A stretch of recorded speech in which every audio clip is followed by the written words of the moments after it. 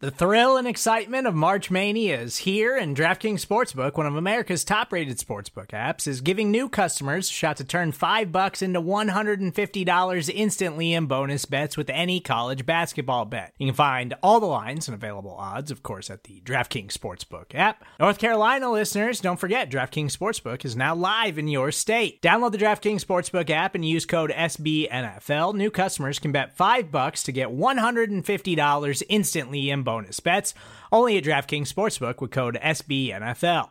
The crown is yours. Gambling problem? Call 1-800-GAMBLER, or in West Virginia, visit www.1800gambler.net. In New York, call 877-8-HOPE-NY or text HOPE-NY. In Connecticut, help is available for problem gambling. Call 888-789-7777 or visit ccpg.org. Please play responsibly on behalf of Boot Hill Casino and Resort. 21 plus, age varies by jurisdiction. Void in Ontario. Bonus bets expire 168 hours after issuance. See dkng.com/bball for eligibility, deposit restrictions, terms, and responsible gaming resources.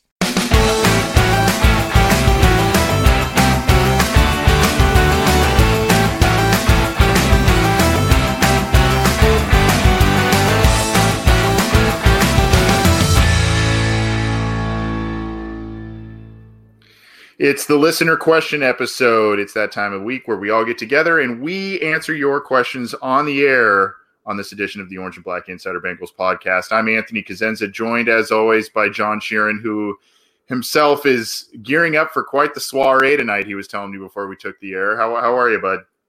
I'm doing good. Fresh off of seeing Lamar Jackson break the single season rushing yards record for a quarterback while also throwing 5 touchdowns against the team that the Bengals ultimately handily beat. So that was fun to watch. Yeah, and the Bengals' first-round pick from that class was on the bench last week, so yay! Well, I hope you have a fun time tonight. Sounds like it might be something where you're able to drown your sorrows and/or ain't no sorrows tonight, man. Wash away the 2019 season. Maybe that's how we should put it. But good vibes only right now. That's right. Well, this is the listener questions episode. We've already got some questions queued up to get to, so we will do that. Please get them to us. We're going to be here for about 20 minutes or so answering some questions, so you can get them to us. We're streaming live on Cincy Jungle's Facebook page and scrolling the live chat there, so get them to us there. You can also get them in a similar way on our YouTube channel where we are streaming live, so get them to us that way. On Twitter, at Bengals OBI, we'll be checking that out. There is a post on cincyjungle.com where you can leave a comment, or you can text us. 949-542-6241 is the number there. We'll also keep an eye on the email, theobinsider@gmail.com. So get those questions to us how you can. Get the show how you can if you're unable to join us live on any number of audio podcast platforms: iTunes, Stitcher, Spotify, Google Play, Megaphone, iHeartRadio, all that stuff. And then, be sure to try and join us for all of the live episodes, the live recordings of the episodes that we have of this show. John, kick us off, my friend. Yeah, let's just dive right into the live comments. We have one from Alex Head, who's a frequent listener, frequent fan of the show. He asked, am I the only Bengals fan that isn't drinking the Joe Burrow Kool-Aid? In my opinion, he has Mitchell Trubisky project and or comparisons. It's a catastrophic move if they pass on Chase Young or Tua Tagovailoa. Will the Bengals have the same boring offseason approach? Yada, yada, yada. Lamar Jackson now the king of the AFC North. The Bengals now need game-changing prospects in order to compete with Baltimore. Loaded question, but a lot of it stems from the same problem. The whole Mitchell Trubisky thing was that he was officially a one-year starter out of UNC, and he had one pretty good year there, albeit not against a great strength of schedule, and albeit I don't think he really finished the year strong. And I think the NFL saw his potential in that quarterback class, along with the perceived risk of both Patrick Mahomes and Deshaun Watson, declared him the best quarterback in that class. And Chicago basically went along with that, traded up one spot for him. And now they're in the mess that they are because Trubisky was never that good. And the history of one-year starting quarterbacks coming out of college isn't very good. I think Cam Newton is really the lone exception for someone like that to really, fulfill what potential that he has. So 1-year starters are always a risk. And I think both Dwayne Haskins and Kyler Murray were also 1-year starters. Joe Burrow's not a 1-year starter. He does have 2 years of starting experience at LSU.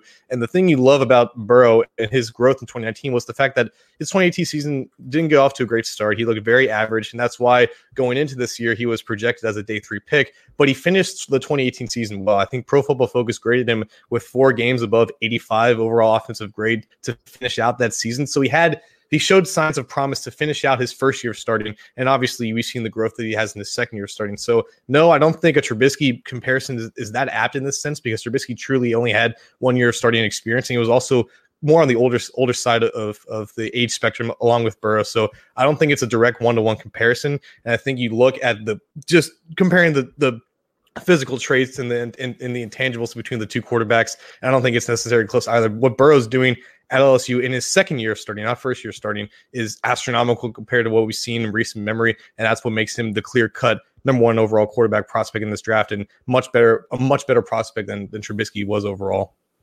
Yeah, so I'm sharing some of my screen and some statistics here for Joe Burrow. I mean, you're looking at, he's got 13 games in 2018 that he played in. So, I mean, he's not really a 1-year starter. And that's kind of where I've learned my lesson a little bit with him. You kind of just look at today and you look at this year and you say, well, this guy came out of nowhere. Where's this been? Well, it's opportunity. It's the right scheme. It's the right place. It is talent around him on that team. Look, my thing with him is he's played what I have grown to really like about him, his consistency and his play in big games. Now, he's got probably 1, if not 2, gigantic games coming up here for his resume, coming up in the college football playoff and potentially the national championship. So that'll tell us some more things about him, but he has been consistent. He has not been turning the ball over, and he has been making plays, creating. I mean, 6 interceptions against 48 touchdowns this year is silly. I mean, that's just silly statistics.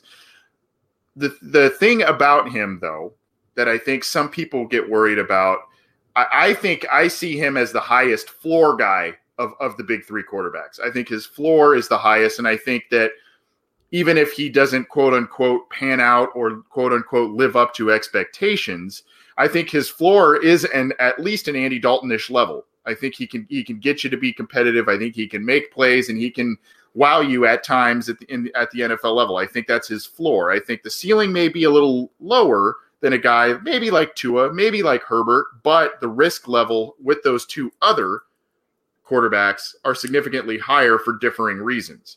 So, I think high floor, maybe not as high ceiling, and that's okay for a team like the Bengals that already, despite being 1-12, they've got talent, especially if they bring back an A.J. Green. You've got Mixon for another year. Cordy Glenn came back. He looks to be kind of in the right mindset of things and healthier. Jonah Williams was activated to practice this week. So, you've got some pieces in place going forward in 2020 if you get the quarterback position settled.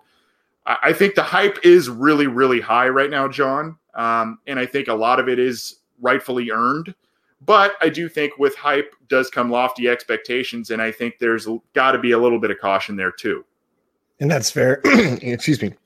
And that's fair. And to answer Alex's second part of the question, how Baltimore is really the standard in the AFC North, Jason from overthecap.com, the guy who runs the website there that focuses on sports contracts specifically pertaining to the NFL, he posted a chart a couple days ago on Twitter. It showed the winning percentages of NFL teams from 2017 to 2019 and compared them to percentage of homegrown talent. The 2 teams with over 75% of the roster coming from their own draft classes, whatnot, are the Bengals and the Ravens. And right now, the difference in winning percentage, Ravens are just under 70% winning percentage the past 3 years, and the Bengals are just over 30%.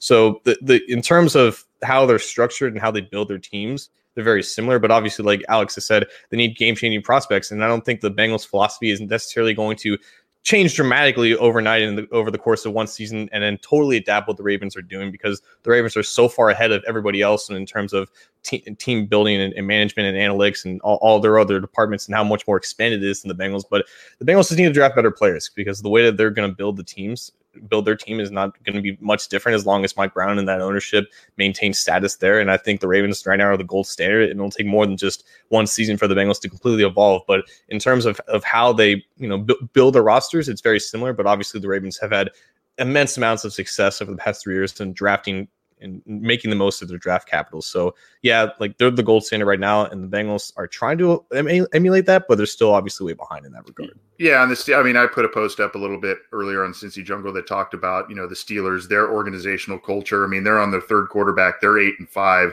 They know how to build a team. They know how to win. They know how to make it work.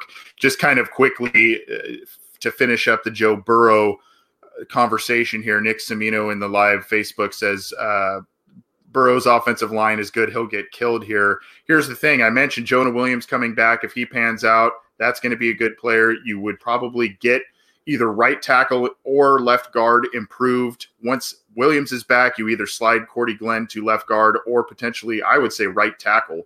And then you maybe have Michael Jordan or Billy Price or those guys maybe duke it out a little bit at left guard. Trey Hopkins has had a decent year. At center. So, I don't think, and John Miller's been okay. Yeah. I think there's that, there's some additional promise. Yeah. Injuries. And we know the what ifs, but I think there's some promise there, but also Burrow is very good at creating. He is very good at avoiding pressure, rolling out, making what should be a sack for many quarterbacks at the college level or NFL level, making that into even a 3 to 5 yard gain to the running back to create a 3rd and short instead of a 2nd or a 3rd and 15. So I think, John, I don't know if you have any expanded thoughts on that, but I think that's one of his best strengths is creating upon seeing pressure.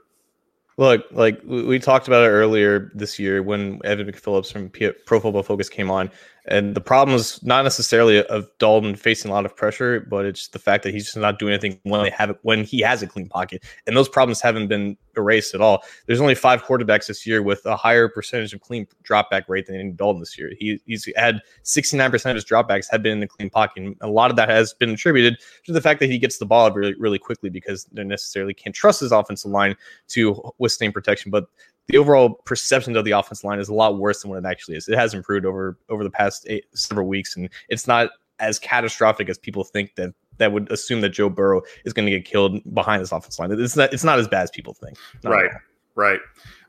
We're gonna move on here. Again, get to us. I've seen some questions coming in the comments there of both the Facebook Live, the Cincy Jungle Facebook page, and our Orange and Black Insider YouTube channel. So keep those coming. We're going to try and get to those. You can also tweet them at us at Bengals OBI. Email them, theobinsider@gmail.com. You can give us a call or shoot us a text, 949-542-6241. We'll be answering some questions. There's also a comment thread on cincyjungle.com if you are so inclined to leave one there. John, kind of continuing on the quarterback conversation here, we got a question about Justin Herbert. Have your perceptions changed of him both because of his play and speaking to Joseph Yoon this week? No, not necessarily. I think the first time I really started to watch him was around that Arizona game, and then when I watched it live, I obviously liked what I saw a lot from it. In general, it's hard to project quarterbacks like him who have had such volatile career path, and the fact that he showed such raw positive traits intrigued me, but also realizing that there's still a lot of problems with him overall, and he's had struggles obviously against good defenses this year, and the Arizona State game really kind of put a lot of those struggles into perspective. But I think at the end of the day, he has the most questions out of these 3 quarterbacks that are worth taking with a first round pick, and it's a question of the fact that he has a lot of experience, but the fact that he would be better served to rest or to be benched in his rookie year behind a veteran quarterback. So my perceptions of him hasn't really changed that much. It's almost like they were really just overall confirmed rather than just learning anything new about him. So overall, I think he's still the same quarterback that I think a lot of us thought of him going into this year. Yeah, here's the thing too. Herbert's 21, Tua's 21. They're going to be 22, but Burrow's 23. And that is a big difference in terms of development of a quarterback where they're at. Herbert's had more starts. I think the one thing to kind of a lot of people don't realize. We talked about the drops by receivers. We talked about that with Joseph Yun this week from Addicted to Quack. We also to note is that he's been through three head coaches and 3 offensive coordinators, 2 different systems. He still put up some numbers, particularly the last couple of years, but there's some development that's needed there.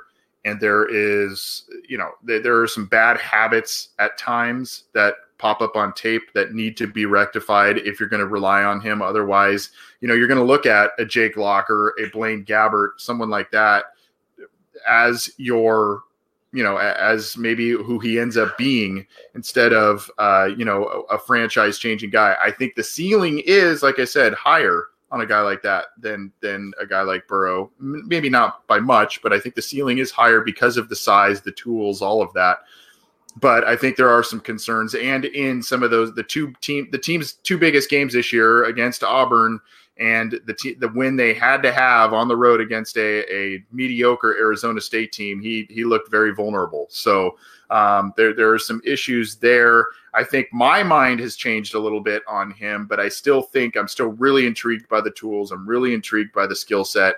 And, I think if given the right situation, maybe given some time to develop, I think that's going to be key for him. Whereas a guy like Burrow, he's ready to go right now. That's a guy who's ready to come in and start right now. Can't say really the same about Tua or Herbert for differing reasons. We've got a call on the line, John. I believe it's our good friend Terrell. Terrell, how's it going today, bud? How you guys doing? We're doing well. Good to hear from you, man. Yeah, I know everybody was the quarterback madness and all that though, but I got it's some guys that I got a picture. I just got some guys that on my big board. I feel like that's real good. It's the safety from Pittsburgh. He just come up and hit you. And he could cover too. I forgot his name. It's two of them. It's a corner and some safety, but I'm talking about the safety. I think his last name Ford. And I got Brown, the defensive tackle from Auburn, one on my big board too. And I like Herbert though, but I just feel like sometimes he be kind of throwing kind of flat and throwing kind of overthrowing. And I got Burrow as number 1 and Chase Young as number 2. And I just once again I appreciate it every time. I just want them to get some playmakers and some guys that want to tackle and some big names, because I feel like we got Lamar Jackson, Baker Mayfield. I know Big Ben getting up there, whatever, and then we'll just be left with what? I mean, just an old AJ and a Geno and a Dunlap. So I just feel like, even though I feel like Mixon is emerging, and I hope he get more TV time next year, and also Boyd.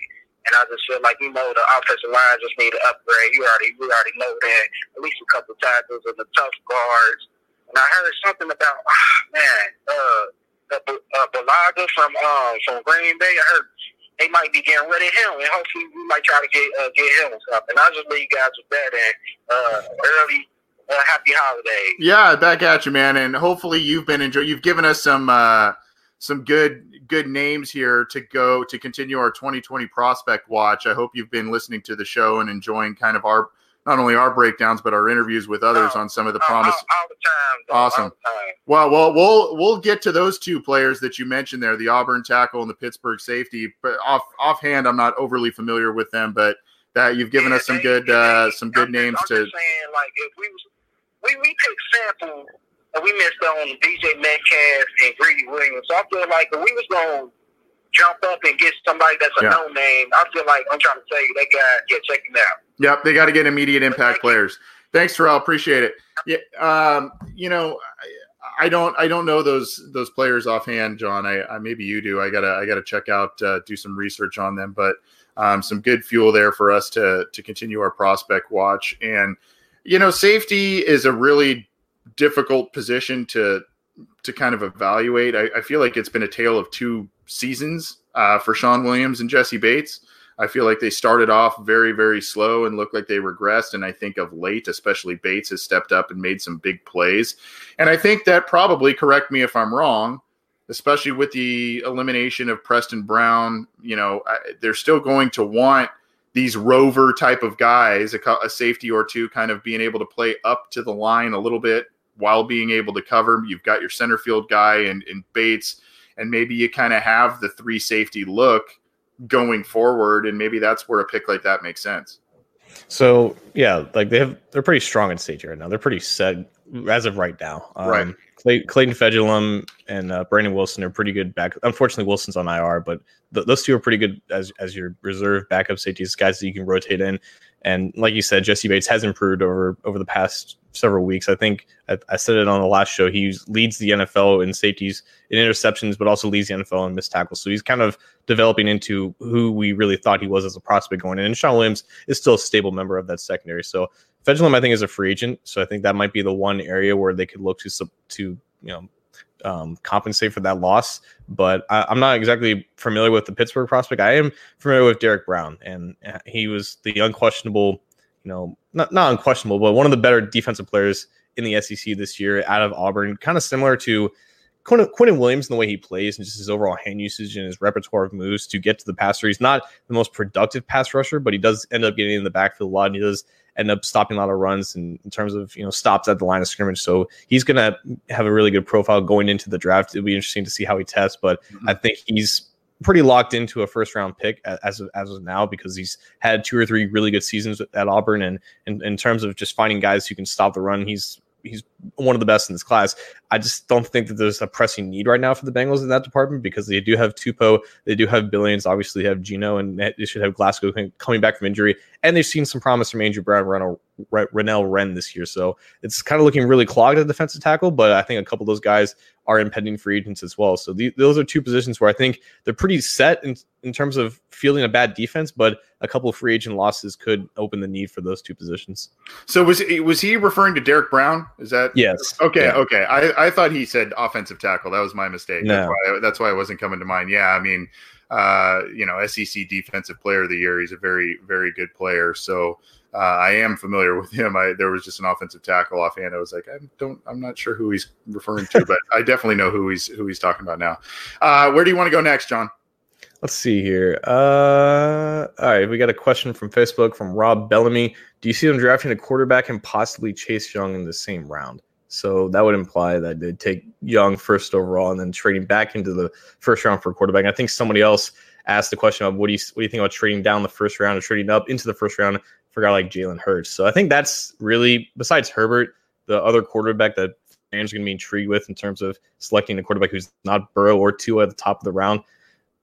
Like I was really excited about Hurts towards the beginning of this season, and I wasn't really concerned about him playing against poor Big 12 defenses. I was just looking at the big game moments, looking at some big time throws down the field, and just marveling at how much success that Lincoln Riley has had over the past 2 or 3 years with whatever quarterback he plugs into that system. It ends up working. And Hurts, I think, has a great mentality and a great mental presence for the game, and how he was kind of developed as Nick Saban type player, realized that he lost his job to a more talented quarterback, ended up going to a system that, like we said, has developed these quarterbacks so astronomically in such a short period of time. And it's done really well at Oklahoma. It led that team back from a loss earlier in the season all the way to the college football playoff, and jumping a couple of other good teams in the process, and beating a very good Baylor team twice. But in terms of arm talent, it's not as good as Baker's was coming out of college. It's definitely not as good as Kyler Murray's coming out of college. And that's going to be the one thing that really hinders his overall value. But I think his, mental capacity for the game is going to help him, maybe garner out a solid career as, a spot starter, maybe someone who develops later on in his career. And I'm not sure if that's worth really trading back up into the first round. Definitely for a team that needs a quarterback, and the Bengals could classify as that. But I think the safer place is just to get the quarterback at the top of the first and not have to worry about that. Yeah. I think it would be a splashy move if the Bengals were to get what's widely viewed as the best overall player in the draft in Chase Young. And then you go back and you get maybe one of the big, you trade back in and you sacrifice a lot of picks. The bottom line is these things can be done. These things can be done. We've seen teams move back up, give up a lot of capital to do it. It's just a matter of the Bengals' willingness to do that. They do not like to part with draft capital, and that's just how it is. They just don't like to do that, and that's how they like to build their team, especially in recent years. And so, sacrificing the next couple of classes potentially for 2 players that, while those could be 2 franchise-changing players, they view it as we're sacrificing our team's health long term by giving up all of these picks. I do see the wisdom in getting Chase Young and then coming back up, depending on what you have to give up and all of that, to come back and get a quarterback. The issue is it's probably going to take an Andy Dalton trade, use that pick, a potential mid-round pick, use that pick as part of the package to move back up. Mm-hmm. And then you're getting a quarterback that probably needs the development or needs to rehab in the case of Tua if he ends up falling. You're going to have a developmental guy you're going to be taking, and then you got rid of your potential bridge guy in Dalton, if that's your plan. So then you're throwing these guys out there right away when maybe they're not ready. That could yield disastrous results. Exactly. Get ready for the greatest roast of all time, the Roast of Tom Brady, a Netflix live event happening May 5th. Hosted by Kevin Hart, the 7-time world champion gets his cleats held to the fire by famous friends and frenemies on an unforgettable night where everything is fair game. Tune in on May 5th at 5 p.m. Pacific time for the Roast of Tom Brady, live only on Netflix. You ready? Showtime. On May 3rd, summer starts with The Fall Guy. Let's do it later. Let's drink a spicy margarita. Make some bad decisions. Yes! Audiences are falling in love with the most entertaining film of the year. Fall Guy. Fall Guy? Fall Guy. That's what the poster said. See Ryan Gosling and Emily Blunt in the movie critics say exists to make you happy. Trying to make it out? Nope. Because I don't either. It's not what I'm into right now. What are you into? Talking. Yeah. The Fall Guy. Only in theaters May 3rd. Rated PG-13. With threats to our nation waiting around every corner, adaptability is more important than ever. When conditions change without notice, quick strategic thinking is crucial. And with obstacles consistently impending, determination is essential in overcoming them. It's this willingness, decisiveness, and resilience that sets Marines apart. With our fighting spirit, we don't just fight battles, we win them. Marines are the constant our nation counts on to fight the unknown. And through adaptable problem solving, we do just that. Learn more at marines.com. Where else you want to go? Let's kind of do like a 3-part question here, all surrounding the same same topic here. So we have a question from Twitter from Holy Moly 14. Are you concerned about the Giants tanking with the Janoris Jenkins release? And we had a couple of live comments in the comments section pertaining to who gets the number 1 pick if the Giants do lose out and only finish with 2 wins. And the Bengals presumably also have 2 wins. And also a comment from regarding Jenkins. Lou Anarumo has a history with Jenkins because he was the secondary coach with him for 1 year. He could be a huge help.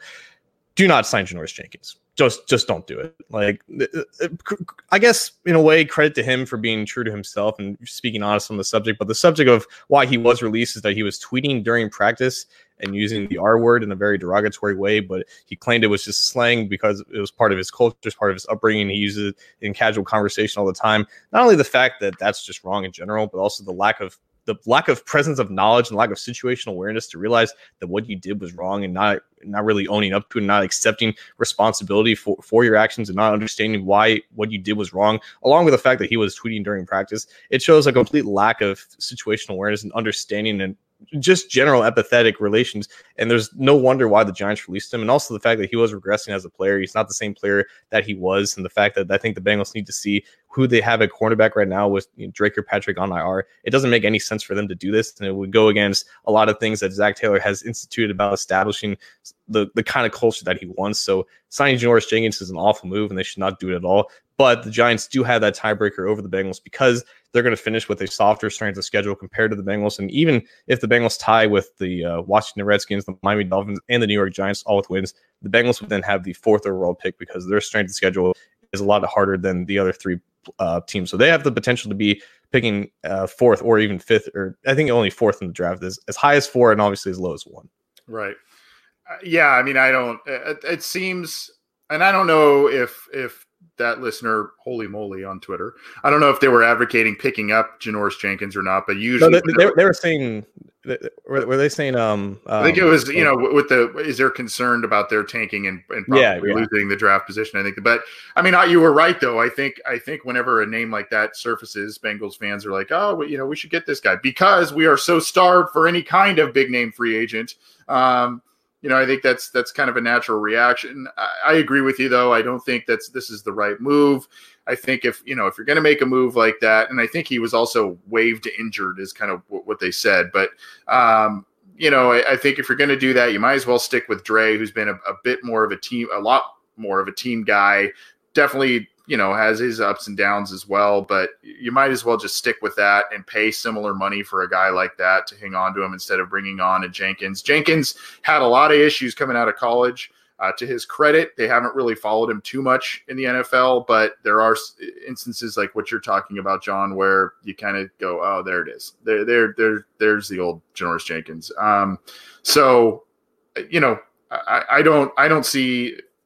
don't see the need for that right now. And to be quite honest with you, I don't think the pass defense is okay for the Bengals right now. It's really stopping the run.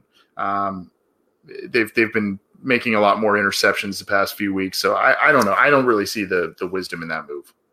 Yeah, and I don't think the Giants necessarily tanking. I think they're going to try to win as many as they can with Eli to kind of give him the last hoorah, and that's exactly what the Bengals are doing. So again, no team, no player tanks. Like it's all a front office facade, basically. Yeah, there are a lot of questions and comments sent to us. There was a text by area code 901. There are some other comments talking about, AJ Green, don't bring him back, all this kind of stuff. Where are you at with this, John? Especially I feel like every time we do a listener questions, the question is, what's up with AJ Green? Well, he's not playing. That's what's up with him. Mm-hmm. But as each week passes, you kind of think like, well, maybe he'll get a couple of games under his belt. He'll look healthy. He won't get hurt. And then that'll be the audition for either the Bengals to sign him long-term or whatever. I mean, some people are like, I'm done with this guy. Others are like, we need him back. And some are indifferent. Where are you at this point now that the season is winding down and he hasn't played a single game? To the fans who have gone sour on AJ Green because he hasn't played this year, I don't think that they truly understood the type of person and player AJ Green was before the season started. There's a reason why he hasn't played. There's a reason why that he's been, looking good in warm-ups according to Dave Lapham before games. There's a reason why, he's not 100% and why he's not playing, because that's not who he is. He's not going to play out there unless he's 100%. And yeah, there could be the whole factors of the team not being good and not in the playoff races why he doesn't want to play and doesn't want to risk injury. But there's still no reason for the Bengals to not sign him because one, his value is overall diminished for not playing in his 31 or 32-year-old season. He's not gonna become more expensive because he didn't play.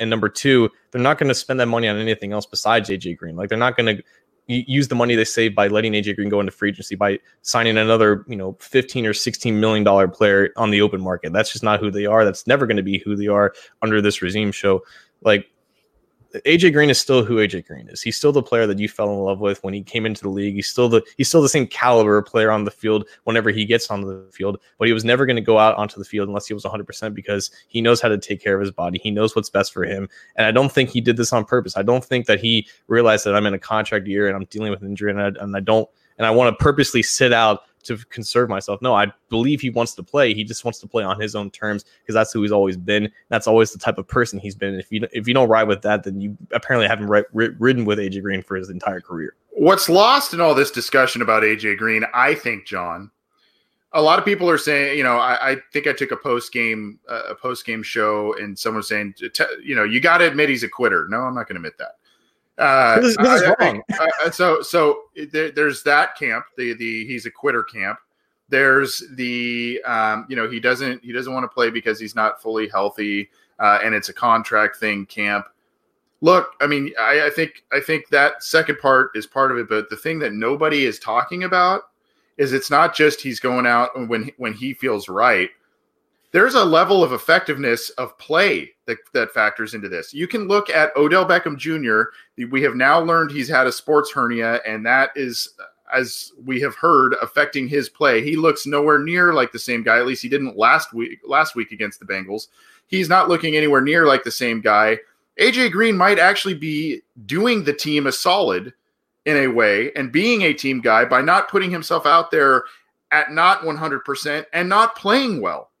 You could go out there, not feel right, and tough through it, and go out there, and because your ankle is, you're not getting open, you're not catching the ball or whatever the case, you're not getting your feet in bounds and making plays, getting the 100-yard games, all the stuff that comes with AJ Green that we've all been accustomed to. These things may not happen if he's not at 100%. And folks don't seem to realize that this is also not just a business decision. This is actually maybe a potentially not hurting the team decision by not putting yourself out there and not playing well. And then come extra questions. Is he done? Should they pay him? He costs himself money. So that to me is something that's lost in the shuffle. I think that they should at a minimum do the franchise tag. I know he doesn't want that, but from there you can negotiate a long-term deal, or you trade him for a high pick and, a first-round pick if someone is so inclined to give you that for him. And, if he sits out, I guess. But I don't see him really doing that, which sounds funny to say because he's been sitting out this year. But, I just think that's the route you take. And I think that that's an element that's kind of lost in terms of his injury situation. So Joe Johnson in the comment section, it isn't that AJ is a quitter, it's our idiotic medical staff and the fact that he rushed back last year and ended up making his injury worse. I think the biggest problem was the fact that they labeled this a minor injury when it clearly wasn't. It was clearly some type of high ankle sprain that was going to take him out of commission for more than the first 8 weeks of the season. And the whole perception was he's going to come back before the 8-week mark, and that's why we're not going to place him on IR designated to return. AJ, I think, diminished that immediately when he first had the chance. Like, I never said anything about coming back before 8 weeks. I'm going to take my time and come back before I'm ready. So the whole perception was it was some type of minor ankle injury that he suffered on a bad field, when that really wasn't the case at all. It was a serious injury. Like, it's basically as serious as the injury that Jonah Williams suffered, and no one really knew the severity of that. They just placed him on the PUP list. So, the AJ Green that people still like is still there. He's just not going to come back if he's not 100%. And this was an injury that was going to take him out and keep him from being 100% for longer than I think a lot of fans realized. Anything else you want to get to, John? Was there another one in there? Let's see here. A lot of the same stuff that we've already talked about. Why is the defense? So from Man Clyde from Facebook. Why has the defense looked so much better with Preston Brown released and Drake Kirkpatrick injured? We're not seeing all this infamous Kirkpatrick missed tackles and Brown being slow and lost in the field. So we kind of talked about this a couple days ago on the main show and how it's kind of been, addition by subtraction. We're not seeing the bad plays from Kirkpatrick. We're not seeing, Brown washed out of run plays and whatnot. In Kirkpatrick's place, we've seen a lot of BW Webb on the outside. He was really signed to be a slot cornerback because they weren't sure if Darqueze Dennard was going to come back and also going to be healthy for the start of the season. And ended up he wasn't going to be healthy. So they placed Webb in the starting lineup immediately. And Kirkpatrick was basically the same player. He would be solid for 80% of the game, but then 20% he would get lost on the coverage or have some dumb pass interference penalty. And the general fan would look at it and say he's just a bad corner, he makes bad plays. Well, that's the perception of the cornerback position. It's like offensive tackle. If you don't notice them, then odds are they're doing a good job. When you notice them, they obviously messed up and had a blunder or two there. So Webb, I think, is doing the same level of play. He's just not making as many mistakes. And honestly, that Pittsburgh game comes to mind where BW Webb was put in the spotlight a lot. Ended up, I think, having a couple pass interference penalties. So it's really been the same level of play, I think, from both of them. There's just maybe just a little bit less mistakes with Webb and with Brown.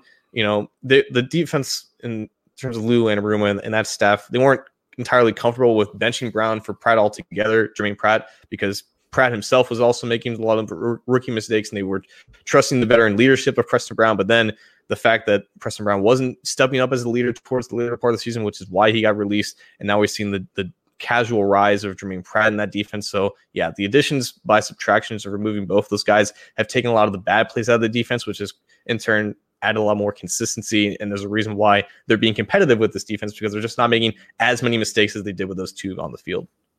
Yeah, the frustrating thing about Drake Kirkpatrick is the peaks and valleys. you know, you look at his statistics. I mean, there were some injuries in his first season there, only played in 5 games, was really kind of relegated to like special teams duty. Couldn't get really past Terrence Newman, you know, all that stuff. But, you know, even as a third or fourth cornerback in 2013, 3 interceptions, another 3 in 2014. And then he kind of becomes the full-time starter. And since in, you know, five seasons as really the full-time guy, full-time starter, he's got 4 interceptions in 5 seasons played. That's pretty frustrating. And interceptions aren't the end-all be-all of a cornerback statistic. You know, what makes them a solid cornerback. We know that, but that's a little frustrating. The things, though, that he does well, he's got the length, he's physical, and he, like William Jackson, oftentimes limit completion percentage. And that's not something you actually see in the stat column. You know, so that helps a defense get off of the field. You look here in 2015, 2016, and 2017, a high volume of passes defended, 16, 10, and 14. So double-digit passes defended on those years too. So, you know, I mean, he has some positives, and you know, I think that he's a guy that probably is at the tail end of his career. He's been a team leader. He's been one of the vocal guys in the locker room. He seems to really like being in Cincinnati. But, you know, I think that losing him him not being in the lineup isn't really necessarily translating to the success as much as Preston Brown being gone. I think Preston Brown being out of the lineup is really just kind of, and I hate to say that, he seems like a really good guy too, but, you know, him being out of the lineup and them not having to overcompensate for what he can't do in the lineup, it has really helped the defense. And there's a reason why Brown was recently released by the Raiders, who signed him a week after the Bengals released him. So he's currently out of a job, and probably for good reason. Right. This is the Orange and Black Insider Bengals podcast. He's John Sheeran. I'm Anthony Cosenza. I think we are going to get out of here. There's we've got to a lot of questions. I don't know if there's any others, John, that you want to get to, but we appreciate all the feedback. We appreciate all the questions that you have submitted to us in a variety of different ways. You can get this show if you're new to it. If you happen to join us for the live recording for the first time, or it's one of your first times, you can join us. We usually do these listener question segments 2 or 3 times a month. We have our weekly show, usually on Wednesdays, and then we have the post-game reactions after every game, and then we do some little breaking news shows as well. But we're on the air 2, 3, maybe even 4 times a week, depending on what's going on. So join us, get the show in a number of different ways in terms of audio platforms. We have our YouTube channel, and keep it to cincyjungle.com for this show and all the news, opinions, analysis. All of that is on cincyjungle.com. Programming note, next week we will be joined by a representative from the SB Nation LSU blog to help us break down Joe Burrow and our 2020 prospect watch. So you'll definitely want to listen for that. We have 2. We had 2 this week with Tua and Justin Herbert with some folks within the SB Nation network. So they gave us some good insight there. So check those interviews out from this last week. And then a couple of weeks from now, we usually record on Wednesday nights. Wednesday night is Christmas night. So both Christmas Eve and Christmas night, we will not be on the air. But I think we've talked about this, John. I think we're going to do it the 26th, which I think is the Thursday. So just a little programming note. Keep that bug in your ear about when we're going to be going live. Anything else you want to get to before we jump on out of here, John? Nah, I think we covered it all. I think the fans got the point. Okay. I think they got the point. I think they always get the point. We always say we're going to, let's keep it short, and we go longer, but it's good. It's a lot of stuff we get to. So hopefully you guys all enjoy it. Thanks, Sean. Enjoy your little party tonight, and thanks everybody. Have a good weekend. We'll be back at you for the post-game reaction show Sunday afternoon. Join us then. Lamar for MVP.